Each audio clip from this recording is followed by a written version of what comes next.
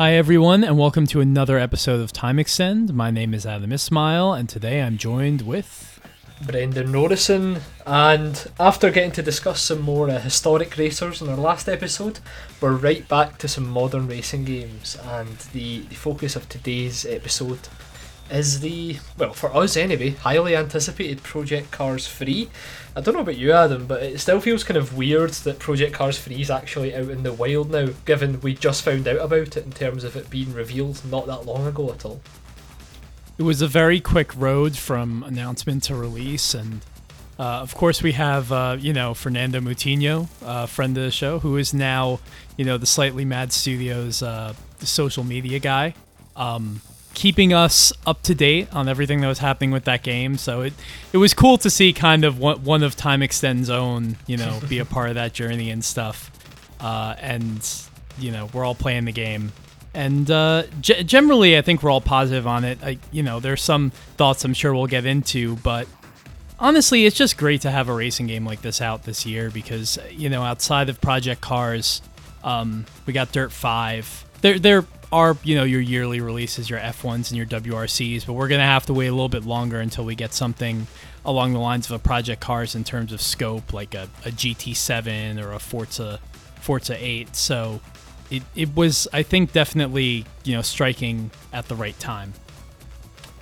Yeah, for sure. And trying to go for that audience as well. I think it's well documented at this point how certain sectors of the racing game fan base weren't too happy about that decision. But let's be honest, on paper, trying to tap into that audience on a cross-platform level is no bad thing. And I think as well, we both play a lot of games on PC, Adam. I don't think a properly good Gran Turismo / Forza like on PC would be a bad thing. So for me, I was really looking forward to playing Project Cars 3 on my PC, which is the platform I ended up going for. Yeah, no, absolutely not. It's not a bad thing. We'll get Forza 8 on PC because that's what Microsoft does now.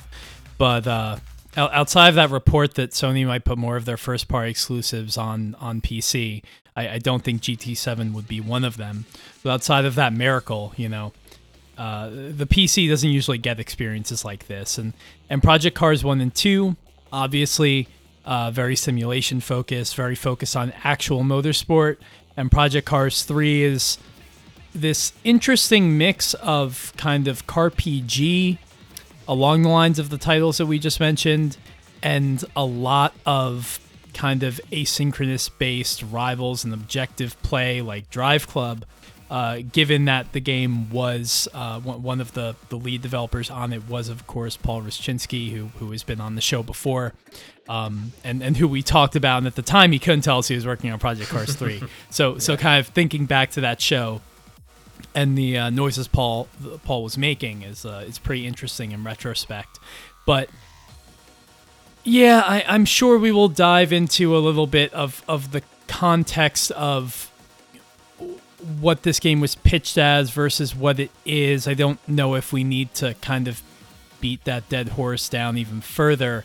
What I can say is that, if you're talking about a game that sort of softens some of the simulation edges of Project Cars, in as much as, focusing more on the gameplay, focusing more on the single player experience, while also integrating a lot of those elements that made Drive Club a game that we both really love. I think it's kind of perfect for us in a way. Obviously it would disappoint you if you were the type of person who really enjoyed the first two games or really wanted to see Slightly Mad continue down that road. And there's nothing to suggest they might not go back there in the future.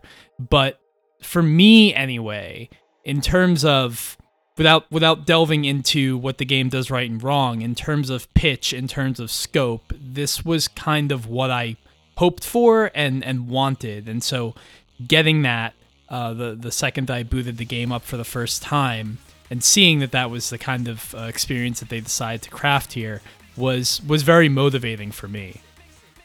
Yeah, for sure. I think there were murmurs in the right places, if you had heard them, from Ian Bell at Slightly Mad Studios about this being a Need for Speed Shift successor in some regards. There were code names for the game in development, which implied it wouldn't be a direct translation of the simulation way they'd went before. But even still, actually seeing it for the first time and experiencing that change in focus, it leaves an impact. And for people like us who always harp on about the importance of good game design in a racing title, this initially seems like a fantastic idea.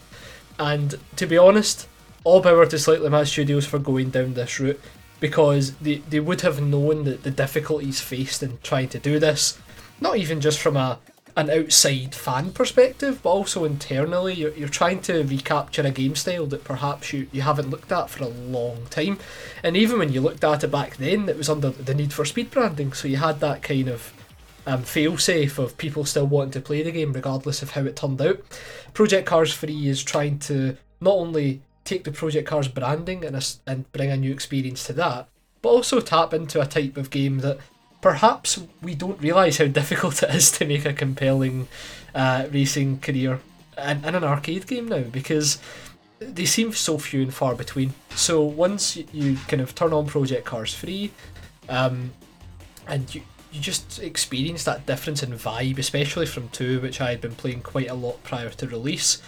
It's definitely a shock to the system, but one that for me initially was very, very positive.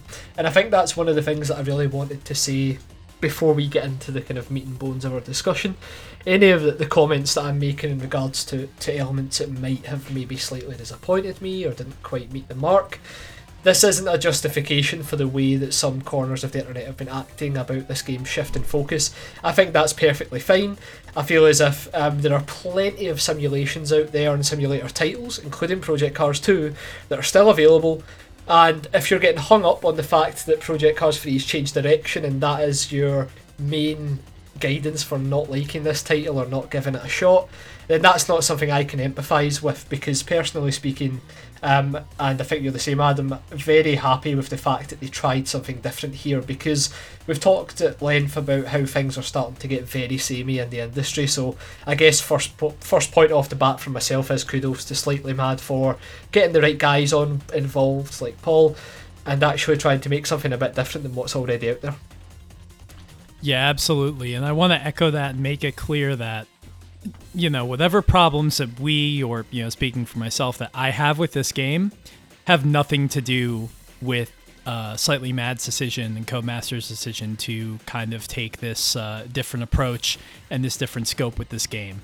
I think it's always good to have new and different ideas in this genre. I don't think everything that was a certain way before, was a simulation before, necessarily needs to be forever.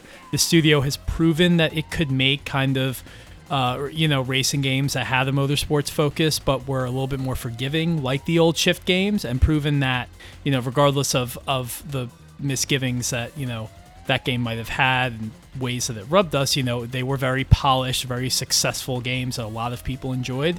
So there's absolutely nothing wrong with that. And yeah, I have to say, I absolutely cannot stand and have no empathy and actively really, really hate all the people who have, you know, just abused Slightly Mad, Codemasters, people at these studios, like actual people who work on these games, because, you know, they didn't make the exact thing you wanted them to make. I have absolutely zero tolerance for that. I know that this isn't about me and I don't need to say that, but it's just like, you know, it's one of those things I've just been watching from the sidelines as people act this way. And like, you don't have to like the game. You could have seen that, like, hey, it's you know, not quite what I'm in for. I'm going to pass on this one. That's totally up to you. That's totally your call. You can even play the game and say that you think it sucks. But to abuse people the way that, you know, some of the really hardcore, rabid sim racing community has over this game is just totally unwarranted and undignified and awful. So right off the bat, like, yeah, fuck that. Yeah, exactly, mate. And that's one of the reasons why I feel as if we have to preface our conversation with that, because I don't want any of those type of people feeling justified in their current stance based on what we're going to say. I mean, I've been pretty vocal about it on Twitter because I do like spewing a load of shit on there a lot of the time about the positives I've had with this game and maybe the bits that have kind of surprised me in a positive way. Just because I might now say some things that the game didn't meet my mark, that isn't me admitting that they are right or admitting that people were right to slander this game from the start, and most importantly go after the people and the content creators who've been covering the game. That type of thing, the nonsense just has to stop at the door. So yeah, I think it was just important to get that out there. Right. Yeah, so having said that, you said that, you know, when you first started playing the game, there was something that was very attractive to you about it, that really struck you positively, and I have a feeling that we're going to answer this question similarly, but like what was it? You know, was it the physics? Was it the game design? Was it just the nature that, you know, this game just looked and felt and didn't feel, you know, exactly like Project Cars 2, that was a new thing? Like, what intrigued you about it? So, I mean, when you first turn the game on, like, right away, and you get thrown into that, like, tutorial race, I'm immediately, I was like, this is the litmus test, literally 5 minutes into turning on the game. Like, I've been thrown into the game. I've made the purposeful decision to put the wheel to a side. I didn't use my wheel for any of this playtime we're talking about. Got my controller in my hand, and I'm about to play a Project Cars game. Now, that usually goes in the direction of being a pretty bad experience, especially for more powerful cars. And we're in the new Corvette as well, this first starter race. And then, immediately, as soon as you try and go for that first corner,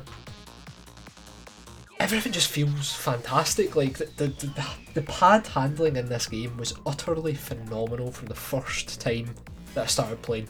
And that's really the moment for me where I went, oh, we could be onto something here. Because the last game I played that handled this well on pad was Drive Club. And I kind of describe Project Cars 3, even from that very initial point, as Drive Club with a bit more bite to it. So, like, whereas in Drive Club, like, you feel the weight of the cars pretty nicely, and you can get a good bit of kind of smoothness going in your driving. Project Cars 3 definitely feels more in line with Drive Club than Project Cars 2 in terms of handling physics, but when you try and like push it to its very edges, that's when the kind of the characteristics of the car become apparent and you start to feel that kick out. And that whole first race was just such a great time, and that's what intrigued me from that point on. Just the fact that the pad handling was that good. It made me genuinely think like Slightly Mad Studios had finally found a bit of an identity for this series. Yeah, and I totally have to agree. I mean, Slightly Mad had said before with, you know, the run-up to Project Cars 2 release that they had concentrated on trying to make the pad handling better. You know, having played that game a little bit and you having played it extensively, they didn't do that. You know, whether there was an honest attempt or not, it just didn't really handle any better on pad. And those were two games that you needed to have a wheel to actually enjoy, especially if you were driving a road car. And I think what got me the most with Project Cars 3, it is, as you say, you know, that first race where you're in the C8R and the game is very approachable and a lot of fun. But even more than that, it was like, you know, the second or third race I did in the game where I had the Lancer Evolution 6 as my starter car. Yeah. And I'm driving a road car in the Project Cars game. Normally, this is not fun. This is, you know, with a pad, this is the worst experience that you could possibly ask for. Yeah, I just remember like some of those events in Project Cars 1 where you're driving, you know, a Lotus Exige or something like that on the Azure Coast, and it's just off. Like, you have no front end grip. The car doesn't bite. It just doesn't want to do anything. It's just understeer forever and ever and ever, and it's not fun. And it just, I remember thinking, like, why did you bother putting these cars in the game if they're so awful and dismal and depressing to drive? And, like, wouldn't you know that, like, in Project Cars 3, like, the road cars are a blast. They're so much fun. All the cars are a lot of fun. There are some cars obviously handle better than others, but that's normal. And just like the element of weight transfer, and kind of what happens after you break the limit of grip. I think this game, I think the tire model, I think when it comes to sort of that spectrum of grip, like it is more forgiving, definitely more forgiving than previous Project Cars games, and more forgiving than your quote unquote sim. But it's still very tactile, and you still kind of have to fight the car a little bit, and you can definitely still lose control if you take too much curb, if you if you drive in a way that's very careless. There's definitely a fast way to drive in this game and a slow way, and in spite of the fact that you have kind of more leeway to perform well with the pad, much more so than before, there's still a challenge here. And if I think of games that kind of cast a similar scope in terms of driving feel and realism, and I'm thinking chiefly about Drive Club and the new grid here, I would say that Project Cars 3, without question, handles better than both of those games. I like Drive Club, but it's a little... the physics aren't perfect to me. They're kind of a little bit sort of... they don't really engage you as much as they could. Whereas to me, Grid is like not engaging at all, and the worst handling of those games. But Project Cars 3 it's perfect, and it's perfect with the pad, and it's perfect really no matter what car you drive. So that is definitely what stood out to me, and I think what kind of initially was so surprising and enjoyable to me that it took a while before I continued to play the game and started to see some of the warts come through a little bit before I was ready to recognize those, because the initial experience of just being on track was just so much fun. Yeah, I can only echo that. I was absolutely blown away by how tactile it felt, especially knowing right away that it doesn't have that sim value that the series had prided itself on before. Like the comparison to Grid 2019 is very interesting, because Grid as a whole package, we talked about it before, we did a review cast on that, is very disappointing in many ways. But when I think back on that, a lot of that is because you can't really go back to the crux of the driving being fantastic. This is the difference between Project Cars 3 and most of these games we're talking about. The on-track driving experience is utterly brilliant. I was, the Friday the game came out, I had the pleasure of racing in a full online lobby with some of the Slightly Mad Studios guys, some other people. We had like a 32 player lobby, and for those like 2 or 3 hours or so, just the sheer breakneck 3 lap races with that amount of cars on the track with pretty impeccable netcode as well, it was absolutely brilliant. The handling felt phenomenal, and whenever I'm on the track on this game, I feel like it is a genuine step forward for what I would like to see arcade racers try and replicate, because we've talked before about where missteps in the genre are.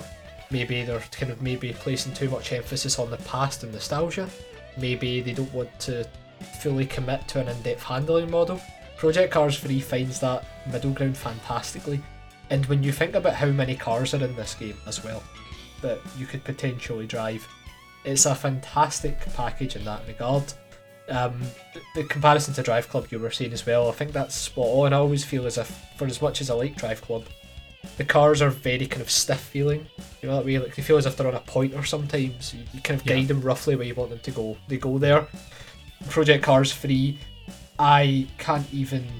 Like, they handle like cars, as silly as that sounds. They have that right amount of squirreliness, and even the road cars, like you're saying, the differences between what you drive at the start of the game and what you can drive in the later stages is so pronounced that it wouldn't be remiss for thinking, well, for knowing in fact that at the core of this game was a very intricate sim, and Slightly Mad Studios have maybe streamlined it quite a bit, and made those crucial changes to the pad controls, and when you play it right away in those initial few hours, it is one of these times where, and I haven't had many of these recently, where I was beginning to ask myself, is this going to be the next big great arcade racing game? Because it makes such a strong initial impression, and you can only commend Slightly Mad Studios for nailing it so much, because given how their sim titles were so varied in quality when it came to driving, it is a very rare thing, and almost I would have never guessed it, that they've managed to translate that physics engine to arcade racing so well, because it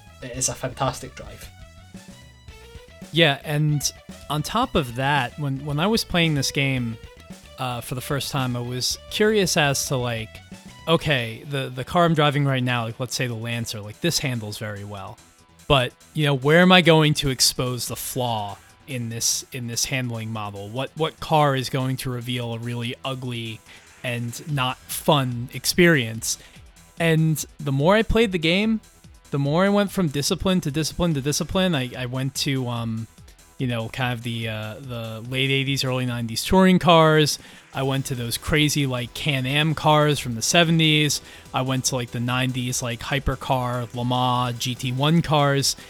Everything was fun. Like, that's, I think, the most surprising thing to me is that, like, it's just such a consistently fun game across the board.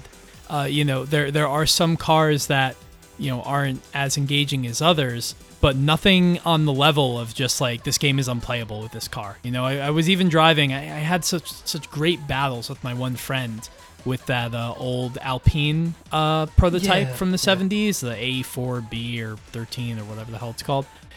That car at Watkins Glen was an absolute blast. So I think off the back of the driving feel and the handling feel, this is unquestionably my favorite of Slightly Mad's games thus far. You know, we've talked about how Project Cars 1 and 2 really weren't playable unless you were the wheel. We've talked in the past on previous shows about how Shift just didn't really quite feel confident enough, felt a little bit too squirrely, felt kind of like it didn't give you enough feedback as you wanted.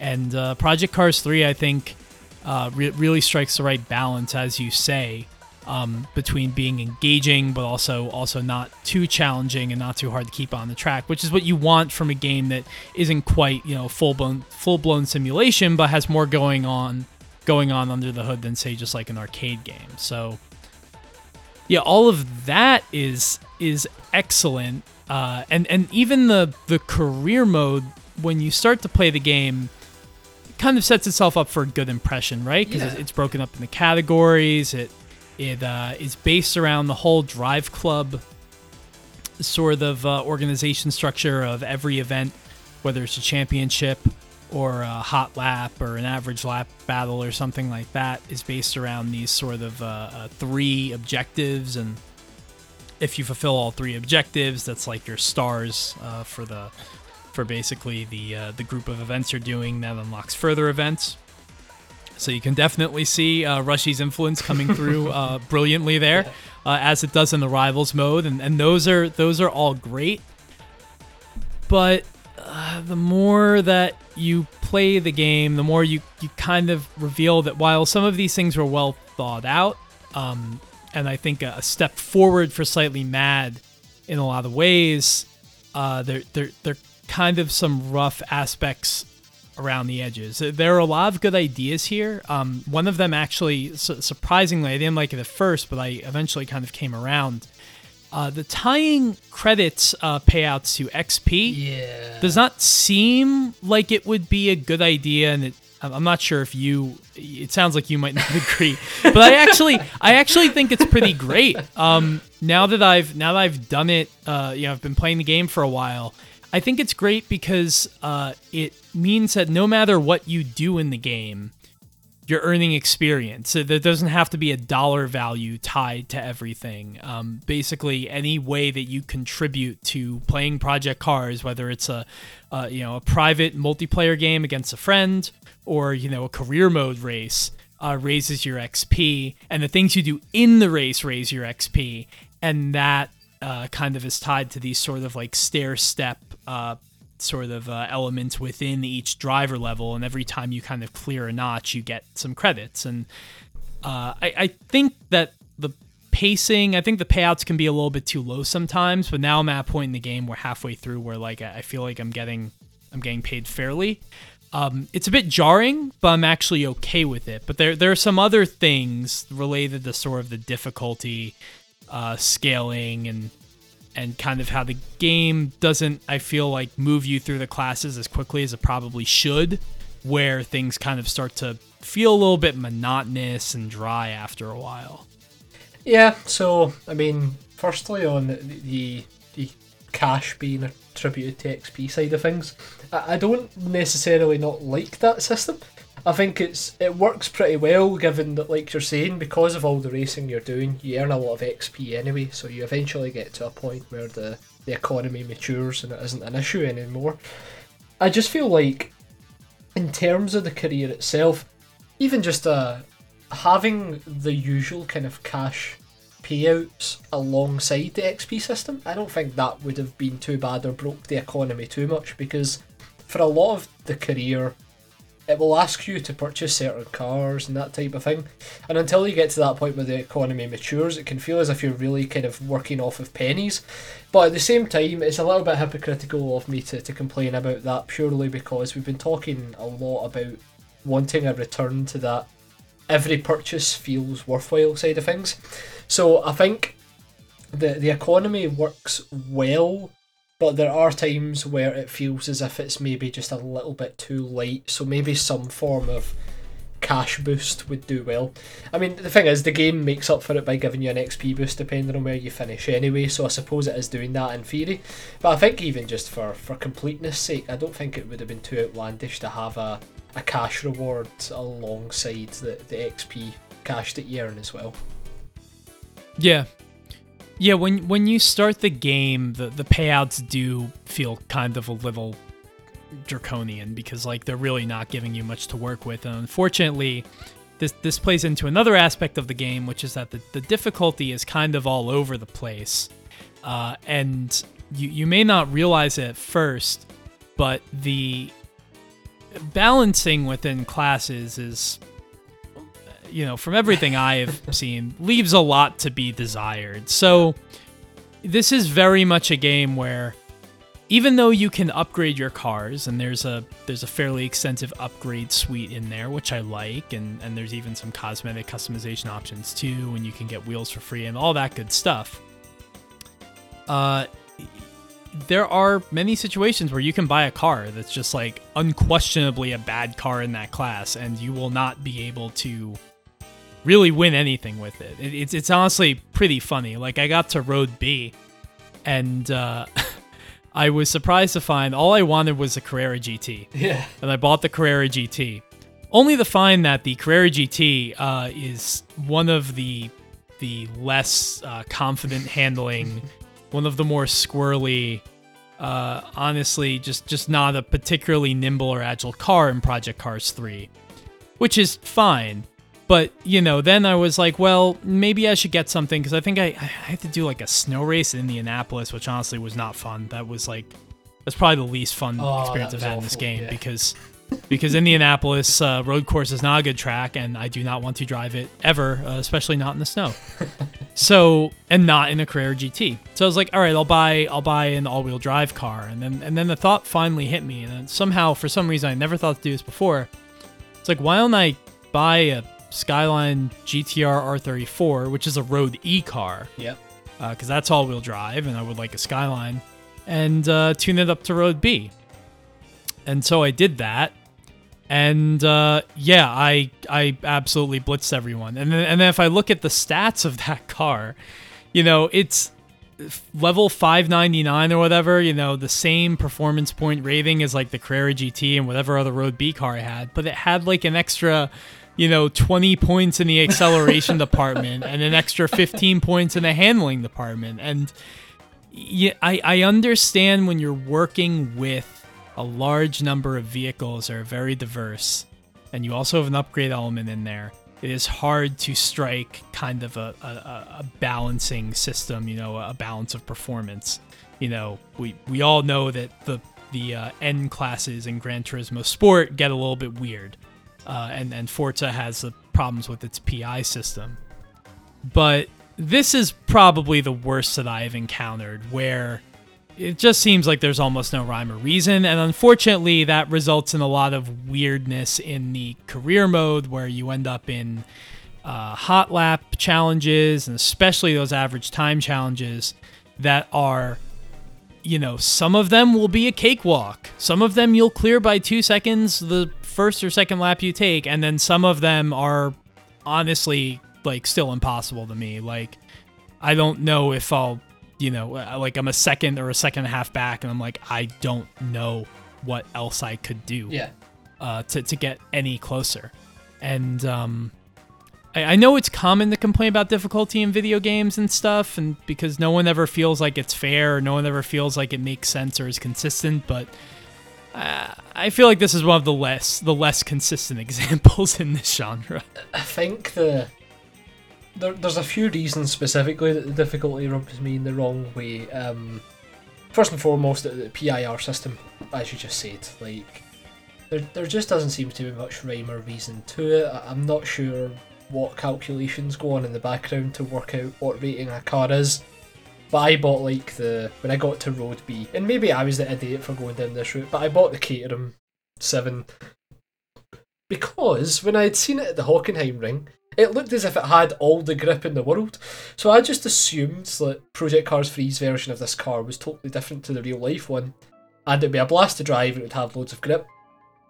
When I bought it, the thing did not stop skidding. It was just constantly fucking drifting. And that was a 90 grand purchase or whatever. I had mistakenly assumed that the AI would drive similar type vehicles to us, and that doesn't seem to be the case. So once you kind of invest all that money in a car that has a PIR that's right on the verge of the next category, you'd imagine it'd be competitive. A lot of the time that isn't the case. The issue with that was that eventually what was happening was that every time I would get to a new category, I would see what the next kind of batch of events that require you to use a car from a specific country or a specific manufacturer, that type of thing. I'd see what car it was asking for there, just buy that right off the bat, and then those ones always turned out to be competitive. So even though this game gives you all of that choice, I still felt as if to progress in the career mode reasonably without having to grind out of the career mode or without spending a lot of irrelevant cash, I'd have to just buy the car that was suggested for the next tier of events, or rather, made mandatory, not suggested. And that kind of leads me on to the second point about the pace setter events and the hot laps, where you have to meet a certain time criteria. Like you're saying, there's just some of them where if you turn up in the wrong car, there's just no point in even trying. You're just going to be so far off the pace. And I think I can understand why Project Cars 3 wants to give you as much freedom as possible. Take a car from Roadie and upgrade it to whatever, and you can play through the whole game with it, in theory. Or just choose whatever car you want in each category, buy that, and you can also play through. Problem is, it doesn't actually seem to be backed up by the actual game objectives. There are a lot of stuff it asks for, time-wise and stuff, where you're onto a non-starter and you do have to buy another car. I think it's a very easy fix from my perspective, and I'm not sure if this is something you would agree on, Adam.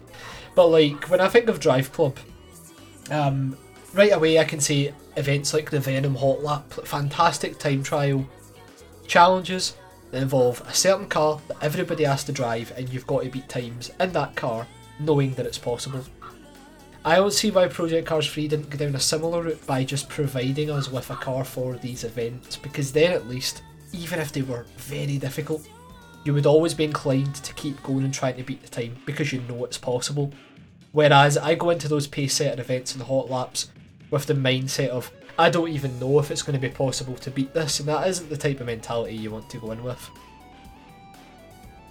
Yeah, and what's funny is that if you scroll all the way to the end of the career kind of groups you could go into, the different categories, there is an invitational one. Yeah. And the invitational one, I think it's called invitational, does in some cases give you the car that you were supposed to drive for that event. So there are a small number of events in this game that do that will give you a loaner car. And I don't know why more don't do that. Yeah, and just back to your point about certain cars requiring events that you have to buy, like cars that you have to buy. When the payouts are as low as they are when you start the game, just give them. I really don't want to have to drop 80 grand on, a Corvette or something like that. In Road E, it wanted me to buy once people buy a Mustang, an original Mustang. And I'm like, I don't really like this car. This isn't something I want to drive. Like, I'm going to buy it for this event. Fortunately, I think one of the things that they do to sort of mitigate this problem, which I've never seen the racing game do before, is have you noticed the amount of money you get for selling your cars in this game? It's a lot. Yeah, I have. It's like you get 2/3 of whatever you spent on the car back when you go to sell it, it seems, which is a really good amount of money. So now I'm at a point where it's like, I think I bought like a 911 GT3 RS for a race, and then was surprised to find that the GT3 RS was didn't handle as well as I thought it would, or as well as other cars in that class, and so I turned around and sold it. You can do that, but yeah, that was very surprising to me. I didn't even know you could sell cars at first, and then once I found out, I was like, wow, okay, so this is the secret. But yeah, the other thing that we have to discuss that has bothered pretty much everyone I know who's been playing this game, and pretty much everyone I know who's been playing this game has generally had positive things to say about it and continues to play it. Yeah, it's good to have a consistent penalty system in a racing game that punishes you for cutting the track and all sorts of other, wrong, cheaty things you shouldn't be doing. But my God, this game has the most stringent, aggressive penalty system with regards to invalidating lap times that I have ever seen, at least for single player racing. Because, if you're going to talk about Gran Turismo Sport or something like that, Gran Turismo Sport leaves all that stuff for the sport mode. It leaves all that stuff for the, the whatever time trial competitions there are, maybe for like the Lewis Hamilton challenge or something like that. It doesn't do it for single player events. And it's not to say that you can't, but it's just so incredibly aggressive. I mean, I think the generally agreed upon rule in racing is like, if you have more than 2 tires off the track on the inside of a corner, then you're gaining an unfair advantage, right, at any given time. But I swear, there are occasions where, like, I don't know what the hell this game is doing, or what it's thinking, but I'm just being hit with these ridiculous penalties, and it's just maddening. Oh man, the penalty system is incredibly infuriating because it's so strange. Like, the invalidated lap times thing is also a good point, because it's like you hit a wall once and it's like, yep, invalidated lap time, and it's like, come on, with the type of racing that this game's encouraging, it just seems at odds with what's going on. Like, one of the tracks that I thought would be one of my favourites, the Tuscany track, fucking hell, the track limits on that. Like, it's literally just normal roads with like white markings at either side of the road, as would be on a regular kind of standard road outside. But like, if you go over those markers on like the S-bends or the slaloms, it hits you with a track limits penalty, and it's just like, these tracks are not made to have penalties on them. I appreciate the thought of putting them in, but nah. There's just loads of weird instances like that as well, where you might get squeezed off the track when the AI are going like 3 or 4 wide, as they often do, and you'll just get slapped with like a 5-second slowdown penalty right there and then. And given the already harsh difficulty of the game at certain times, it can just make for a very infuriating experience. There's just like on the Tuscany track, there's a challenge where you have to win the race and you start in the 18th and it's a free lap race. The track is already so fucking tight. I'm not sure how they expect people. Like, I eventually you get there because you just get so annoyed with the game and keep trying, that I did win eventually. But it is not a fun experience. I just had a massive scowl on my face trying to finish that one event, because the AI, like, you've probably noticed this as well, they can be good, but a lot of the time they get in these massive groups where they all just kind of huddle around each other, like 4 wide, 5 wide into these tight corners. And you try and kind of squeeze through, but if you go over those markings, it's gone. And that is the best example of me of why the penalty system can be so annoying, because it's got these like street circuits that already have very defined boundaries of where you can race. But then on top of that, they dedicate a good like 6 or 7 inches of tarmac to the penalties as well. So if you accidentally go over that, you're fucked. If you accidentally hit a wall, your lap time's invalidated, and for a lot of the objectives and races, it can be like set a lap time of 2 minutes 11. If you hit a wall by mistake, then you're beat. Yeah. In terms of clean sectors as well, a lot of objectives will ask you to set 5 clean sectors, which is fair, but if you as so much as rub against another car, it will declare that not a clean sector, but it won't actually tell you. Yeah, you won't game, know. Like yeah, that's the thing that really perplexed me, because you've got ones that are like 5 consecutive sectors, and it's very hard to know if you're actually on track. If I remember correctly, Drive Club would kind of grey out an objective exactly when you were at a condition or a point in the event where you could no longer clear it.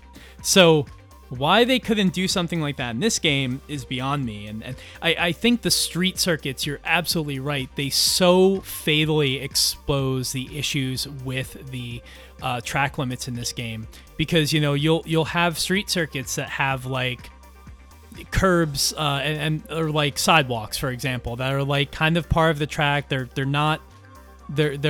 within the drivable space in the game, and they're not massively higher than the road surface, so you would think like, oh, I can go up on that, I can cross that. Especially considering like in I think the fucking Havana track, you're literally driving across like at one point you're going through like this sort of God, what's the word I'm looking for?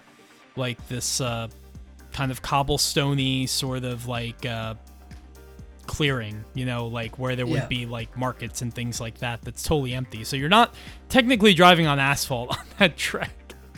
And they'll penalize you sometimes when you go in these places and you ride too much on the shoulder of a public road. And it's like, damn, and there's no way that you're gonna know that this is allowed or not until you do it, at which point, it's too late.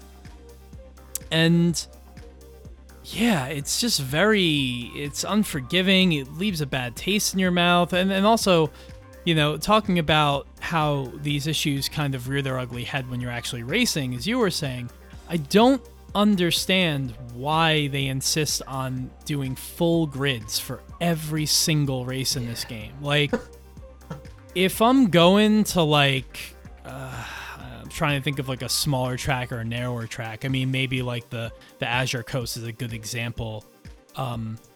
If I'm doing something like that, like I don't want to go up against 32 other cars. Like that's just not a fun time. Like Sakito, for example, in a lot of places is like narrower than Suzuka normally is. And it's like, I don't want to be up against like so many cars on this track. There's absolutely no room. There's just walls of cars that you can't ever pass. And if you try to, you end up taking on too much grass and you end up getting penalized, or somebody pushes you out. And yeah, I just, Gran Turismo, I always felt was smart about like, here's a race with a big field, here's a race with a smaller field. You would never see like frickin', 24 cars on Tsukuba.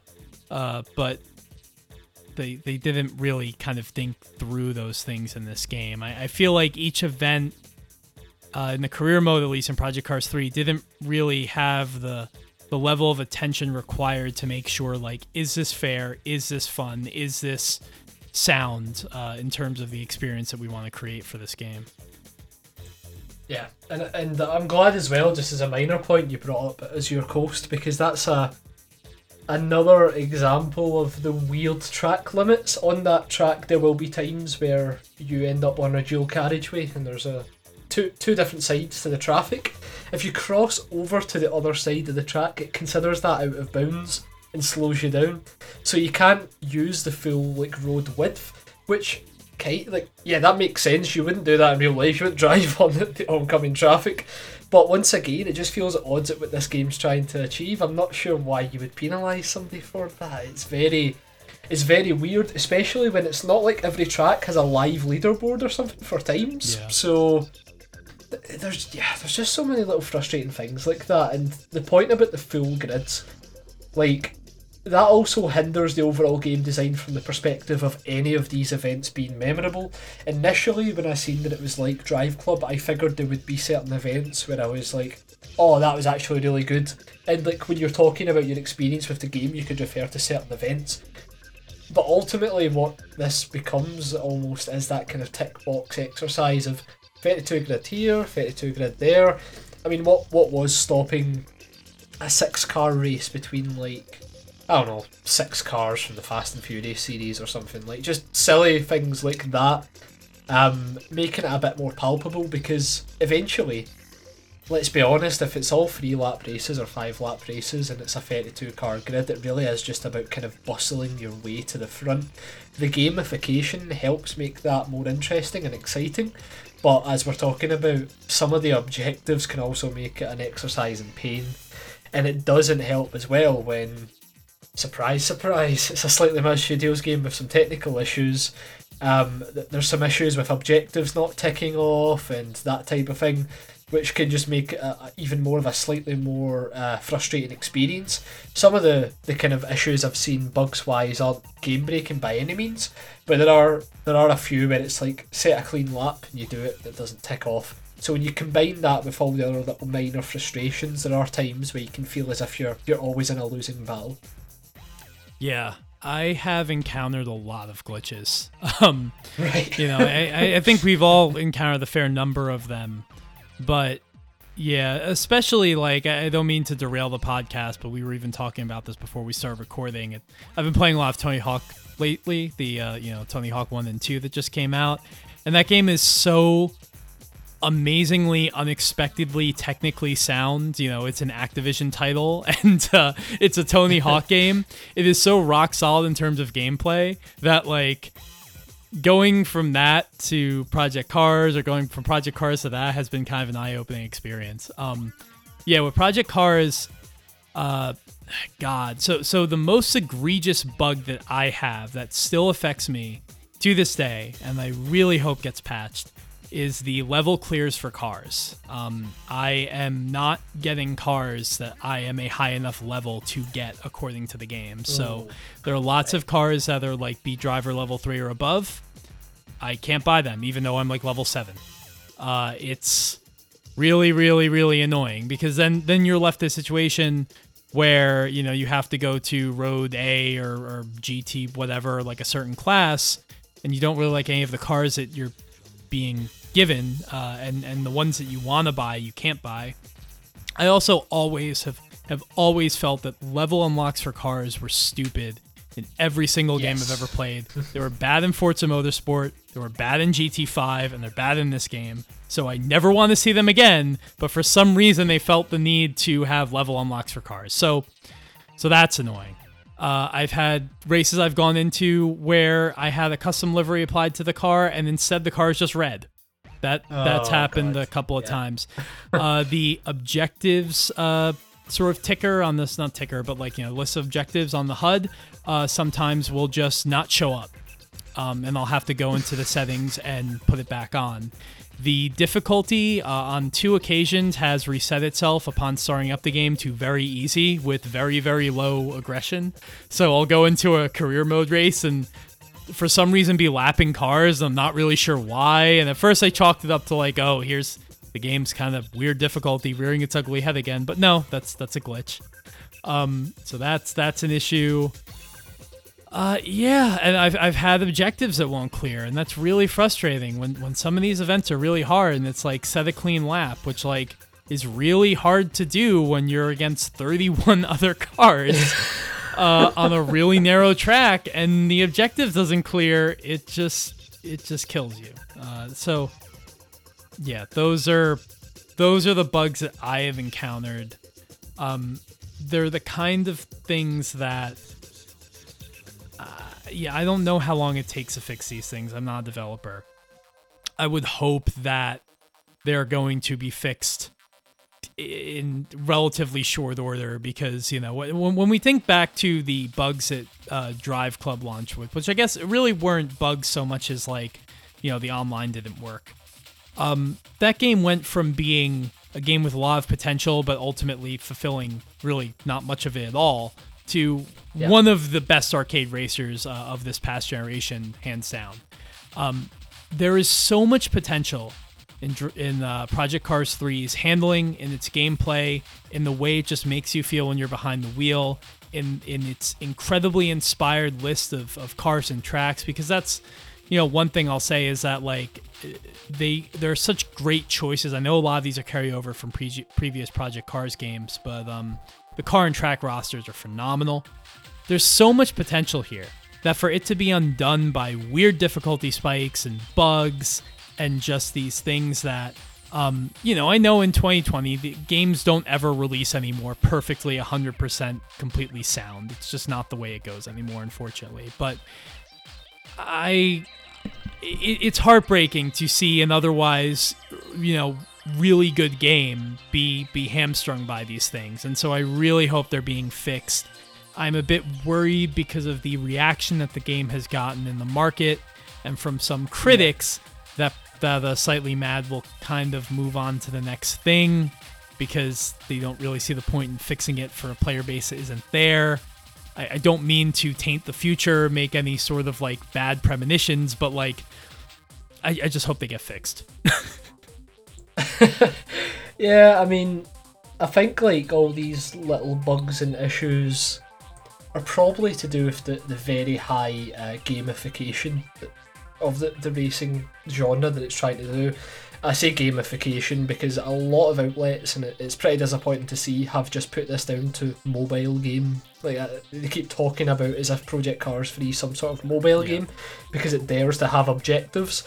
I'll go with the word gamification because the thing is, on top of the XP systems, on top of the objectives, all the invitationals, rivals mode, the online hoppers as well as custom lobbies. There is a lot of systems at play here, and all I can imagine is when you've got all of these systems trying to work in tandem.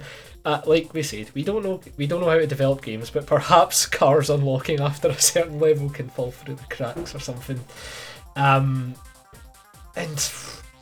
even when we're talking about things that are pretty strange on a game design perspective, bringing it back to those online hoppers, I was so happy to see those types of events back because I feel as if it's something every racing game should have.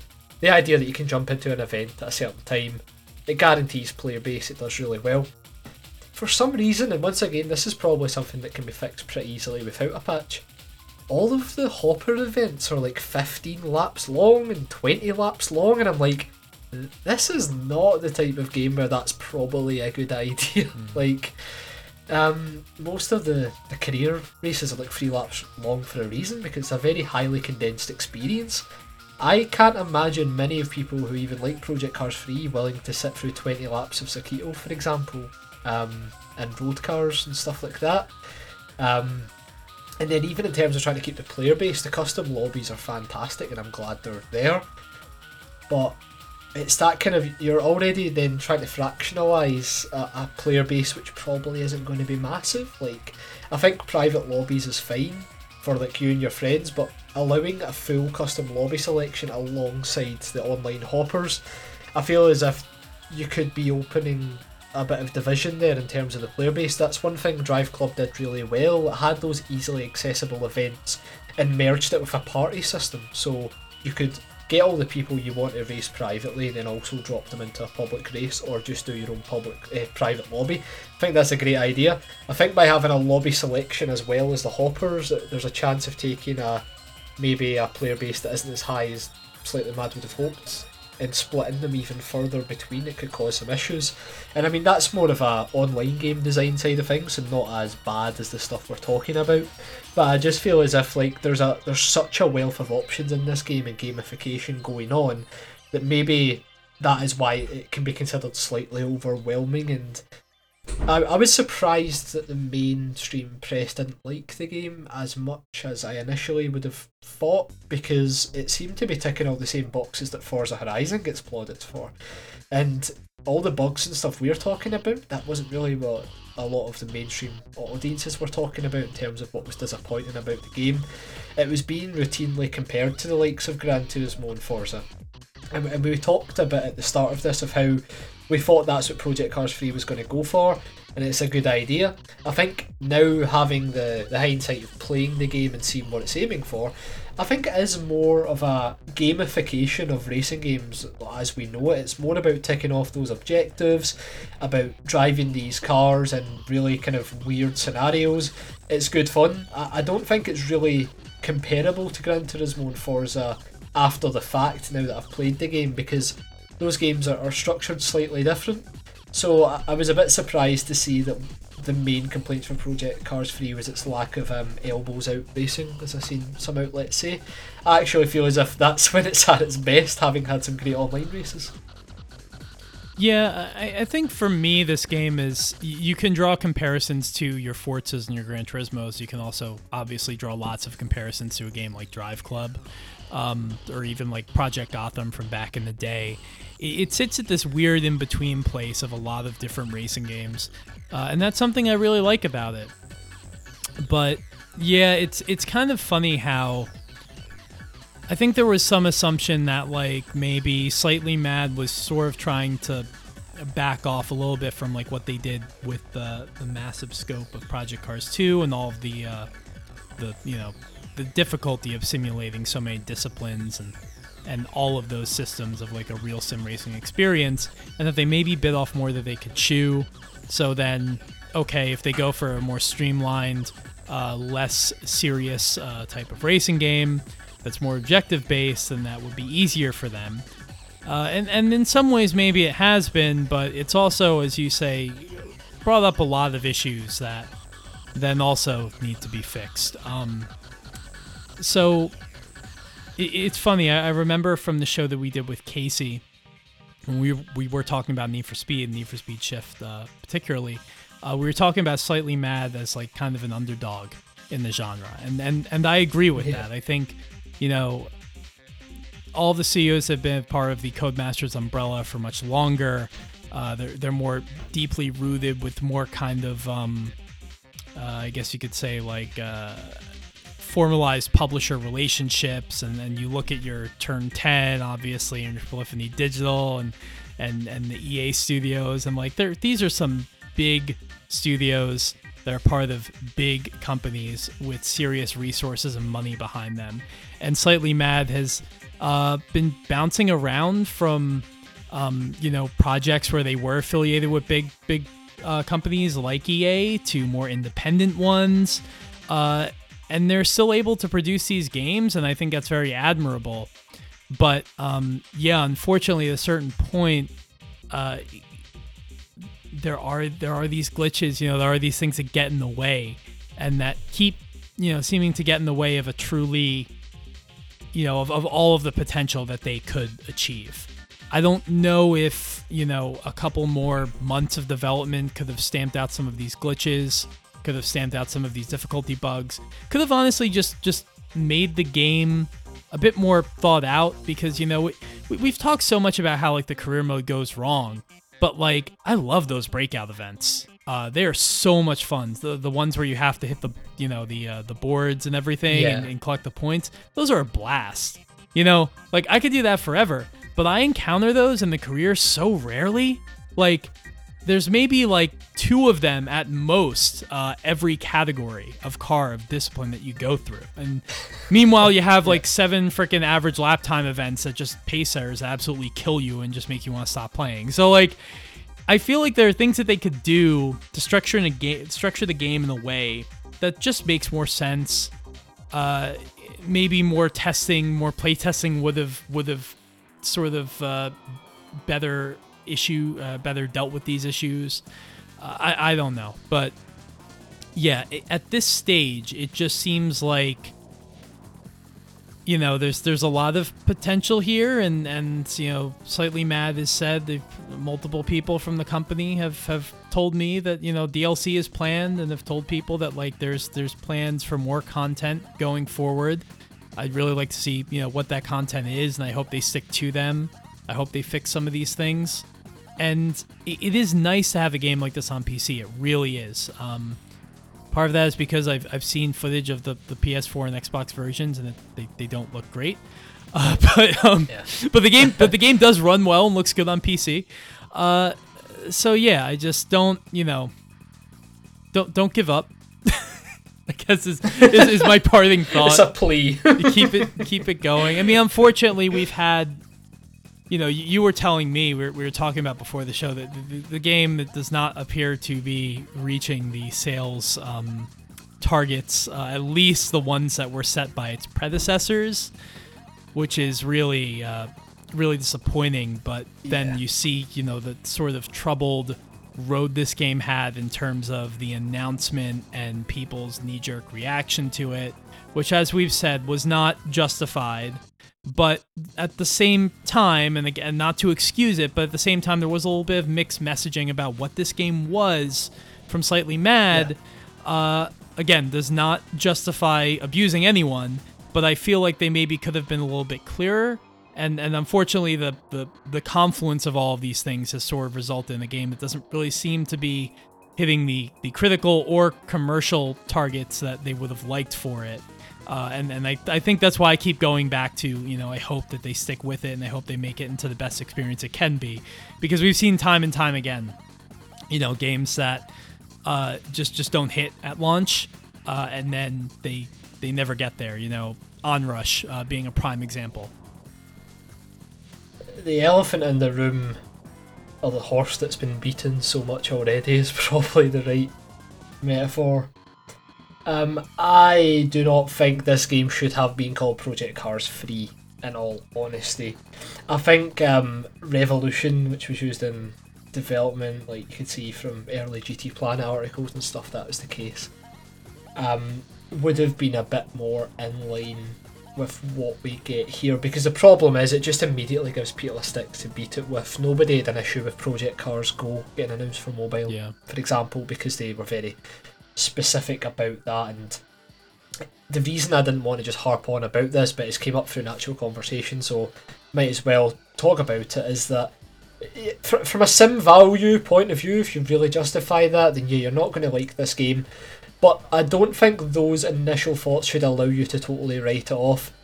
And the marketing side of things, once again, we had that trailer that was brought out to officially reveal it, which made it perfectly clear from the offset, right, this is a bit different. But then you would also have some Slightly Mad Studios talking about it's all the sim you would need, and a video uploaded of the Corvette C8R drifting around Interlagos without a HUD to showcase that somehow. And honestly, the thing about the main issue with the name is it isn't indicative of the quality of the title, it's indicative of what you expect. It's like going to a 5-star Michelin Japanese restaurant and you get a Wagamama's instead. The Wagamama's is still going to be fucking great, but it's not what you've really signed up for. That's a great comparison.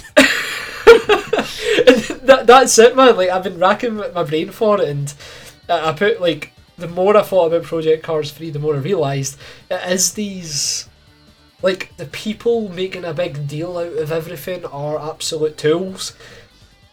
But I think it would have been a lot easier to just be upfront about the way it was. And it was weird because initially there was that kind of upfront nature of, listen, pit stops are out, there's no tyre changes, end of.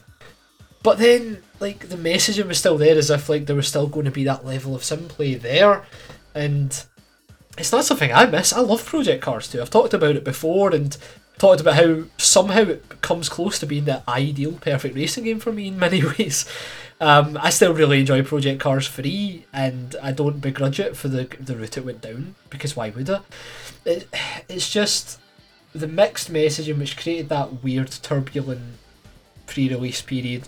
And then you play it and you realise, oh shit, this is really great. And then the more you play it, you start to become a bit more disillusioned again. It's a weird kind of back and forth constant. And the other metaphor that I'd use to describe this game, it's like finding that hot hatch on Auto Trader that you've been looking for ages. You've not seen one. You remember the good old days of this type of hot hatch, and you buy it, and it drives phenomenal. You love every second that you're in it.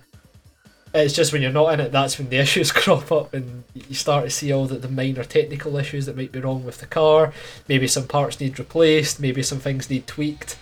And I feel as if Project Cars 3 kind of fits that bill perfectly, where when I'm on the track playing this game and the stupid penalties aren't getting in my way, the objectives aren't glitching out, the decals that I create are actually showing up, I'm not being destroyed on a pace setter because I've took the wrong car despite the car class apparently suiting the lap times that are there. This is the issue. There's a lot of buts to the experience. However, like I said earlier, those 2 or 3 hours I played online on release day were some of the best racing that I've had, because for as much as we say this game isn't a sim, the way the car's movement is replicated for a kind of a simcade arcade racer is phenomenal. Like, the cars feel so alive when you drive them, not in a cartoony way either. They have that realistic, like, suspension movement and stuff, and I have seen some of the more sim orientated YouTubers and stuff talk about the fact that they actually think the simulation of suspension seems better in this game than Project Cars 2. So, like, there's a lot that's went into those elements of the game. It's just, we often find ourselves here with Slightly Mad Studios games, there's just loads of little things ultimately gnaw away at the experience. In Project Cars 2, the moment of that for me was when I decided to do an hour-long race in the Clio Cups, only for the race to never end. I'd wasted an hour of my time. That was like the worst moment I've had. Oh my god. And in Project Cars 3, it hasn't been anything that catastrophic in terms of time spent, but rather the objectives not ticking off and just the general lack of polish that's still there. And that's what really baffles my mind, because this is a streamlined, focused experience, but these little technical issues are here, and it's frustrating. But nothing will ever be on the level of that Project Cars 2 fuck up that happened. I was absolutely seething. That's hilarious. Yeah, I can't even remember the issues I encountered in the first Project Cars, but because I didn't play much of 2. But yeah. Yeah, honestly, man, it's one of these weird reviews where, like you're saying, it's so hard not to draw comparisons to like Onrush and stuff when we're thinking about if this title will be considered a success, because initially, right off the bat, numbers don't look too great, but I would love to see Slightly Mad Studios stick out and give it a right go. Grid, not pretended, I guess that's the wrong word. Grid flattered to deceive, in the sense that it looked as if that was like, oh, we're going to take on board all the community feedback and really make this into a game worth playing. Ultimately, get a few content updates on that side of things, and then it was dropped in favour of whatever comes next for that series. For Project Cars 3, who knows what way it'll go. I think it's a really fantastic experience while you're driving. The game design is oh so close to being exactly what we want. There's just a few niggles there as well. Yeah, I think that really says it all. And I'll be continuing to play through the game, and I know a lot of people in the Time Extend community and stuff and on Discord have the game. Unfortunately, there's no crossplay element to it. But if you have the game on PC, we both have it for PC, and maybe it'd be good to get some lobbies going, because you're right, that is especially where the game is fun, especially when you can pretty much tell everybody to drive the same car, because then you get around those like weird issues with like the performance balancing, and you can have some truly amazing races. And because it's not the most hardcore kind of racing game in the world, it's not even not like an F1 where you feel like you're fighting with the car, and if you make a mistake, your race is gone. Like you always have a chance. You're always in the race, and it's good to have a game like that, at least on the multiplayer side, if nothing else. So yeah, I mean that's something I'd love to keep doing. And really, at this point this year, Project Cars is out. WRC 9 came out as well. We're looking forward to Dirt 5. Hot Shot came out too, although I haven't played the final version of Hot Shot. Played it in beta form. But yeah, Dirt 5 is kind of the next one I'm looking forward to close out the year. And, at this point, I think that game comes out in October. So at this point, we're probably a month or two away from talking about that one. So I think, don't want to jinx it, but with the most recent announcement as well with Dirt 5, that looks like an absolutely ridiculously good package as it stands, especially the with your playgrounds. initial impressions as well. Yeah, I am really looking forward to going hands-on with this because, I mean, that's a great example of the kind of developers following that policy we talked about in an episode a few months back now, where if you've got a specific type of racing game you want to make, go for it and don't apologise in the slightest. Like, make the racing game you want. And Dirt 5 doesn't even look like it's related to Dirt Rally in the slightest, and I couldn't love that anymore. And some of the most fun I've ever had in any racing game, it has to be said, is doing the joyrides at Battersea and Dirt 3 and playing improvised games of tag with my friends. That was like, God, that's so much fun. I even my buddy Trevor, who was on the Champ Car episode, I went over to his place kind of in the early stages of the pandemic. Was one of the first situations where I got to hang out with somebody else and leave the house. And we played Dirt 3, went to Battersea with him and his little brother, and we played tag, and it was just like, it was just as much fun. So yeah, if Dirt 5 can scratch that itch, definitely looking forward to it. Yeah, we've got like you're saying, like Dirt 5 on the kind of more traditional racer front, Hot Shots on the more kind of traditional 90s arcade racer side of things. But we've also got Pacer as well, not too far away on the anti-gravity racing side of things. And to be honest, I really want to know how the final product of that turns out, because I got Formula Fusion. I get to basically R8 are just going to update everybody's build of Formula Fusion to the new game, so that's nice of them.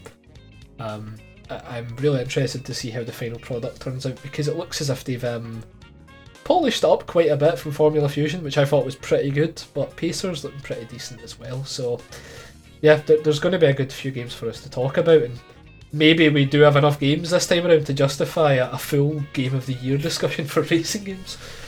Yeah, I think we might. I think it's certainly possible. Get the community involved as well, although they might make some more silly videos of us if we it's true it's true. And we're gonna have another, I think the next episode is probably going to be another hot takes one, you know, where we take the community's most controversial takes and respond to them in real time. So that will probably produce more memes if I had to make a guess. Yeah, and I cannot wait. Right. Yeah, so I mean, if you're listening to this now, we put out the bulletin. We can retweet it, but hit us with your hot takes, because in a week, maybe 2 weeks, but hopefully sooner, we will be recording that episode from the time that you hear this. So yeah, that just about says it all, I think. So thanks everybody for listening. If you have Project Cars, let us know what you think of it. In the response to this episode or whatever. We'd love to hear your thoughts, because, as we've said, there's a good game here, and I think most people that we talk to can agree. A lot of people in the community are having a good time with it. It's just everyone's experience, I think, is a little bit different for various reasons. But yeah, that's pretty much all I have to say about that. I think if you like the types of games we talk about, I would be incredibly shocked if you didn't actually enjoy the gameplay side of this game. Ultimately, the technical hitches are very frustrating, but hopefully down the line those get addressed and we're left with a pretty solid arcade racer. But once again, just thankful we've got a kind of arcade racer in that AA development category of not just kind of made off a shoestring budget or from one of the big dogs. This is definitely, it's good to have an arcade racer that did have a good bit of budget behind it, and we didn't talk about it at all, but the drum and bass soundtrack also kind of works well for the game. Yeah, so soundtrack's good. good. Out there last minute. The soundtrack's good. It's not like us to not talk about it. I guess it's just because it suits the game. I can say that much. It is very much a kind of blend into the background and help push things along, but it's not phenomenal, and I guess that's why we haven't talked about it. But good job to the sound team making a suitable drum and bass soundtrack. Yeah, never going to shy away from a good drum and bass soundtrack. That's for sure. Time Extend supports them all. So yeah, thank you everybody for listening, and we will see you again soon. Thanks very much for listening, guys.